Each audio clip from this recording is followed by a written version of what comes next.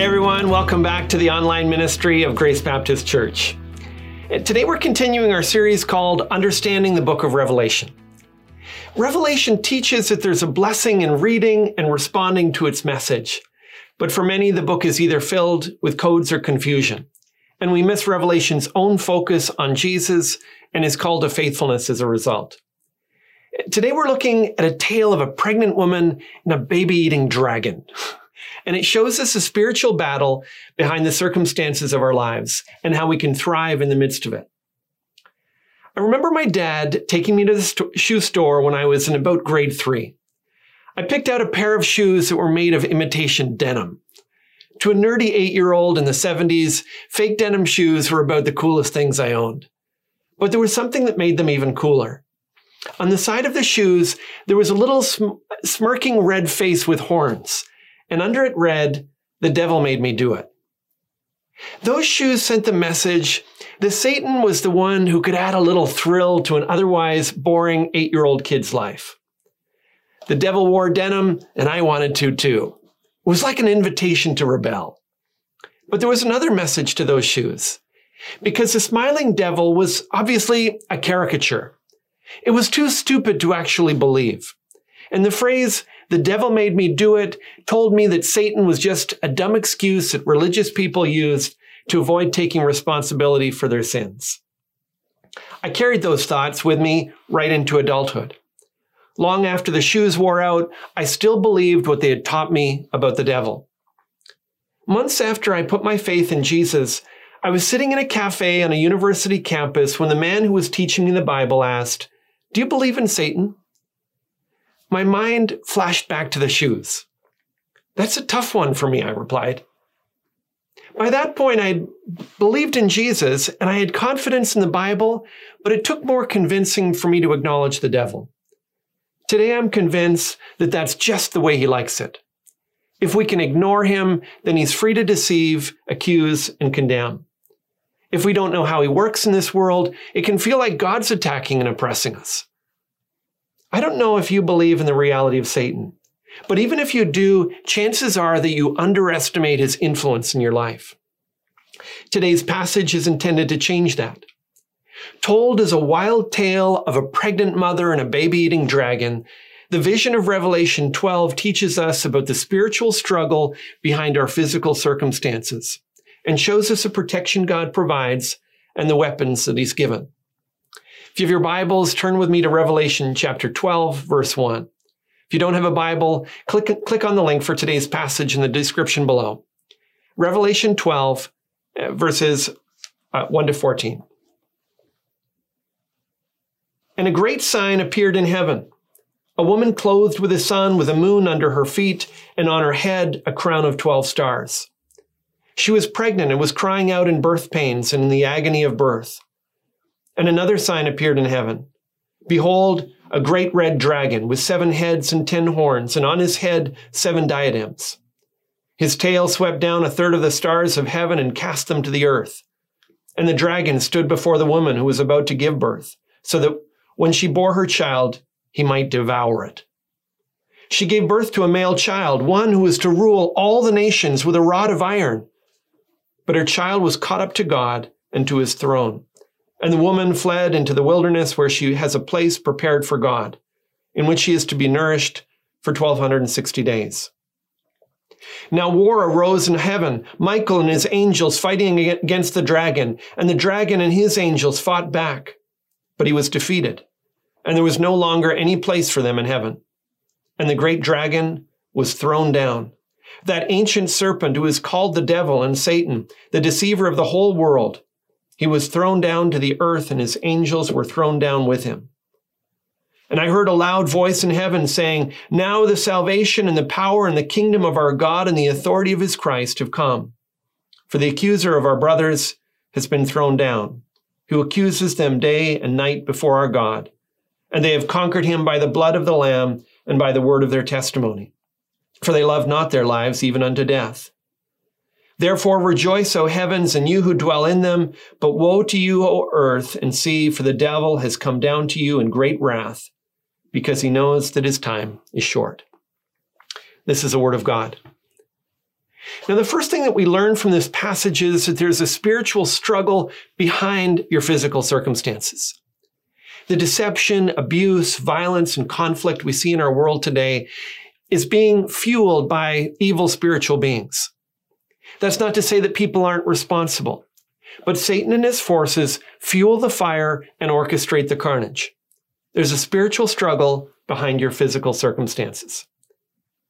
Now, what this chapter does is begin by telling some familiar past events in wild fantasy images, and then uses those images to explain what we're going through now in our lives today. The passage begins with what verse 1 calls a great sign. There's a woman clothed with the sun, with the moon under her feet, and on her head, she has a crown of 12 stars. It's an amazing picture. If you've been with us in this series, you know the question you need to keep asking yourself in Revelation is, does any of this sound familiar? The book borrows images from earlier in the Bible to describe things. Here, the sun, moon, and stars remind us of Joseph's dream where God revealed to him the great plans that he had for his life and the prominence he would one day enjoy. It's not clear who she is or what she represents yet.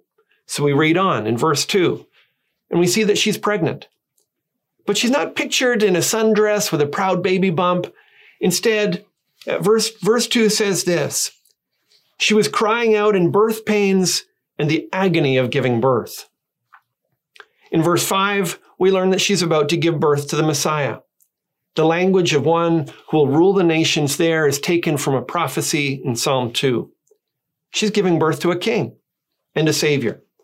And all of that sounds like good news, but verse 3 reveals a second sign. This sign isn't called great the way the first one was. In fact, as we read on, we realize this is a terrible sign. There's a dragon with 7 heads and 10 horns with crowns on his heads. They're meant to convey his power and authority.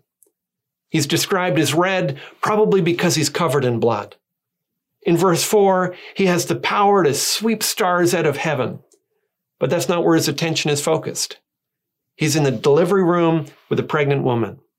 He's pushed his way past the midwife and is standing in front of the woman as she's about to give birth. Verse 4 says, it's because he's intent on eating the baby. Who said the Bible's boring, right?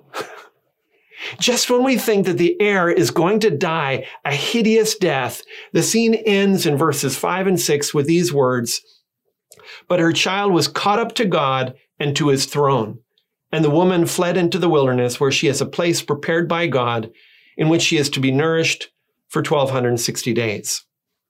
It's at this point now that we understand who is being described. When it says that she's being nourished in the wilderness for 1,260 days, that has to be a reference to the people of God. We've seen image after image describing God's people facing persecution for 3.5 years, or 42 months, or 1,260 days, and that's what's going on here as well. The vision starts by highlighting the privileged position that God's people have. That's what those stars and the moon are describing there. It's almost like Joseph has his return, and we picture his life, the hardship he went through, but the prominence that he eventually enjoyed. Here, God's people are described with that, but it starts with them suffering much. They faced much hardship under the Greeks and then the Romans, but all of that was ultimately in preparation for the birth of the Messiah. As a baby, Jesus was hunted down by King Herod, and as an adult, the religious leaders plotted his death. His crucifixion seemed like the ultimate defeat, but just when the dragon thought he could devour him, God raised Jesus from the dead and installed him on his rightful throne. Verses 7 to 8 go on to describe a battle in heaven. It's not Satan versus God, as people often imagine, but the archangel Michael and his angels fighting against the dragon and his angels. It's picturing the spiritual battle behind the earthly events just described in verses 1 to 6. The dragon and his angels are defeated, and verse 8 says, there was no longer any place for them in heaven. Because of Jesus' death and resurrection on behalf of sinners, Satan no longer has any standing to accuse God's people.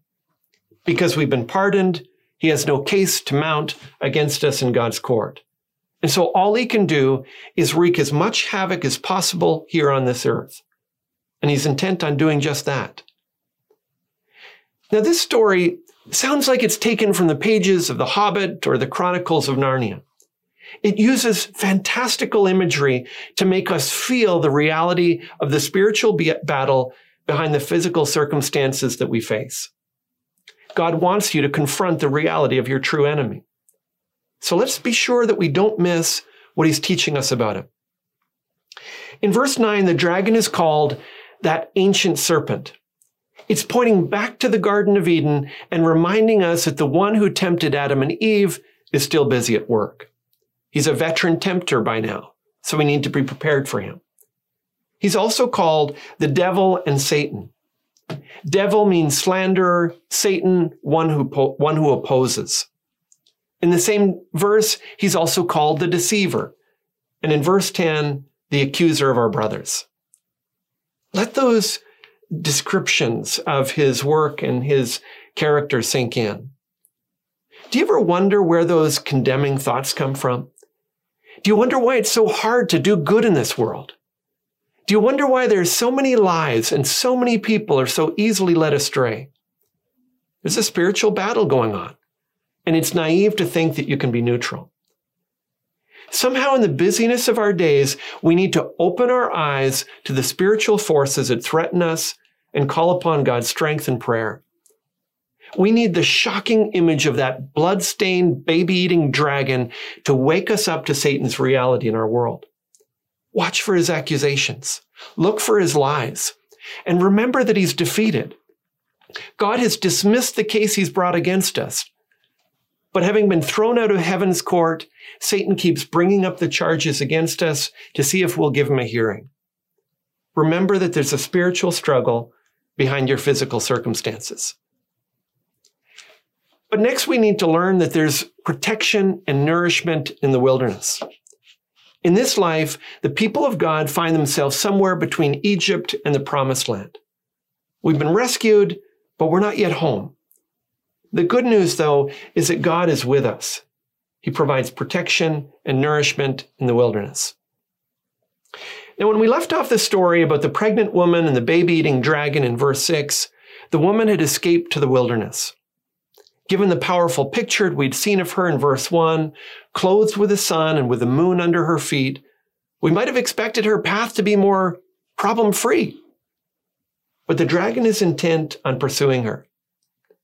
In fact, verse 12 warns that he's furious because he knows that his time is short. He senses that time is running out. And so, far from giving up, he comes at us with all he's got. In the wilderness, verse 6 says, she has a place prepared by God in which she is to be nourished for 1,260 days. The same message of comfort is repeated in verse 14. The lesson is, we need to be aware of the dragon, but we never need to fear him. We need to prepare for Satan's attacks, but we never need to dread them. God gives us strength as we wait on him. But notice where we find ourselves. God doesn't immediately carry us to the Promised Land. We're in the same place the Israelites were when they were rescued from Egypt. We're in the wilderness. We're not home yet. John needed to hear that. It explained why he was sitting in exile on an island instead of living the good life. He was still in the wilderness. The churches in Asia Minor needed to be reminded of that as well. It explained why they were struggling financially. It helped them understand why there was so much opposition to their faith. It made sense of the difficulties they dealt with.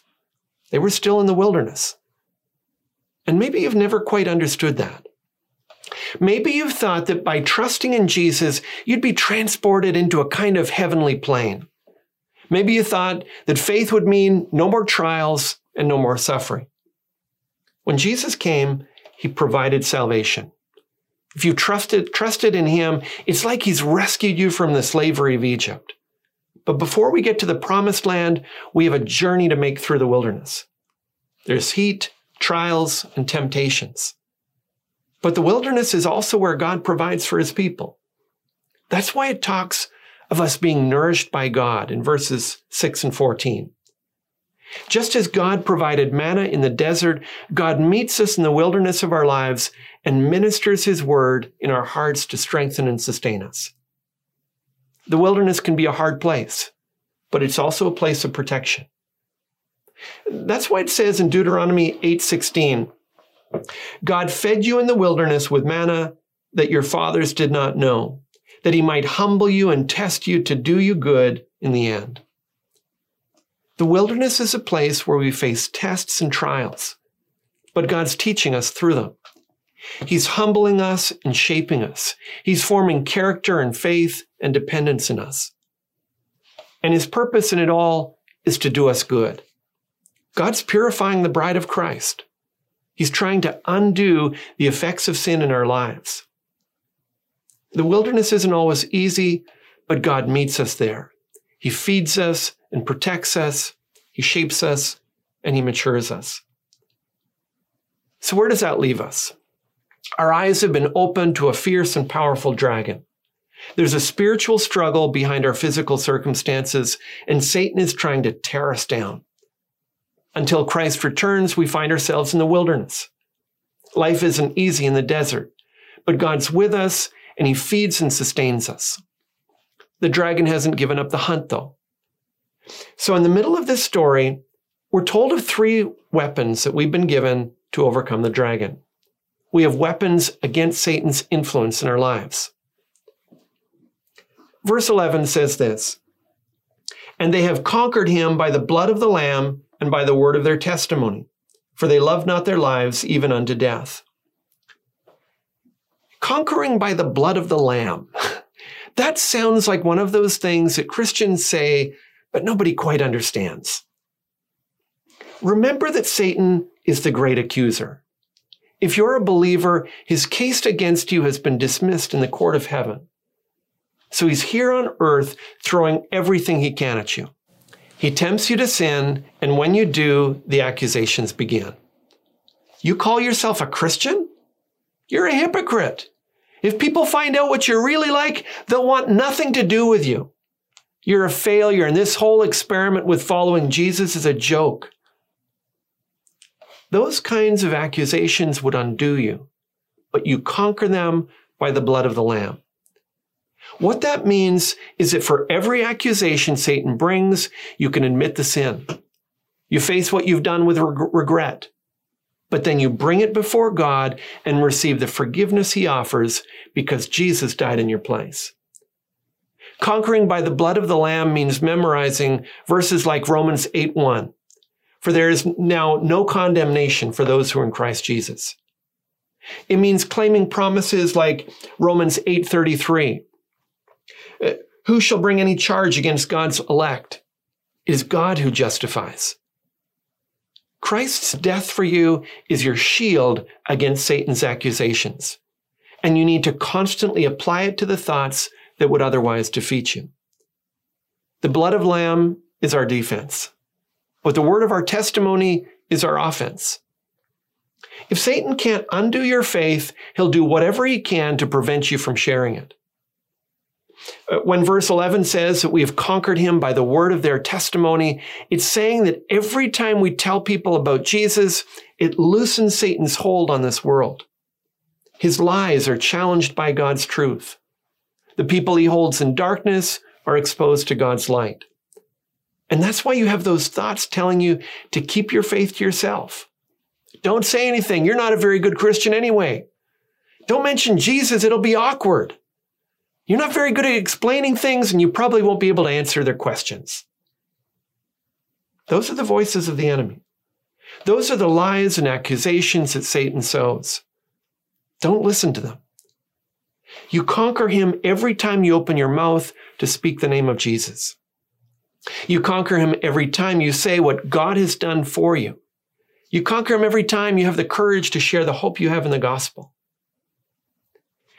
Now, verse 11 ends with our motivation. It says, for they loved not their lives unto death. How do you threaten someone who knows that death is gain? How do you attack someone whose riches are in heaven? How do you discourage someone who lives with the hope of eternity? The way you face the challenges of the wilderness is with your eyes set on the promised land. When you live with the daily anticipation of all that God has prepared for those who love him, Satan is out of moves. There isn't anything else he can do to you. Now, Martin Luther is famous for his rediscovery of the grace of God. He was set free by the incredible message that we're saved by faith alone as a free gift of a loving God. But in the 10 years following his conversion, he faced the challenges of the wilderness. When he refused to renounce his teachings, he was excommunicated by the Pope and condemned as an outlaw by the Roman Emperor. At one point, it was made a crime in Germany to give Luther food or shelter. Anyone was allowed to kill Luther without legal consequences. Then in 1527, on top of everything else that he was dealing with, a pandemic reached Wittenberg, where he was serving. As it approached, many people fled the city. Countless people died. But Luther stayed, and he decided to write a song. He wrote a hymn that stays with us to this day. And the third stanza is a reflection on Revelation chapter 12. It goes like this. And though this world with devils filled should threaten to undo us, we will not fear, for God hath willed his truth to triumph through us. The prince of darkness grim, we tremble not for him. His rage we can endure, for lo, his doom is sure. One little word shall fell him. There's a spiritual struggle behind your physical circumstances. Ask for eyes to discern it. Don't be surprised that your life doesn't feel like heaven. We're in the wilderness now, but God is with us, and we're on our way to the promised land. When the accusations come, face them with the blood of the Lamb. If you've trusted in Jesus, you're covered by his death on your behalf. Don't let the dragon condemn you. Don't let the serpent accuse you. Instead, go on the offensive. Speak about Jesus. Share words of grace. Tell of your hope. And live with the fearlessness of someone for whom death means everything you've ever longed for. There's no loss for a Christian, only gain. Let's pray. Heavenly Father, we thank you for the reminders and warnings of this spiritual struggle that we find ourselves in.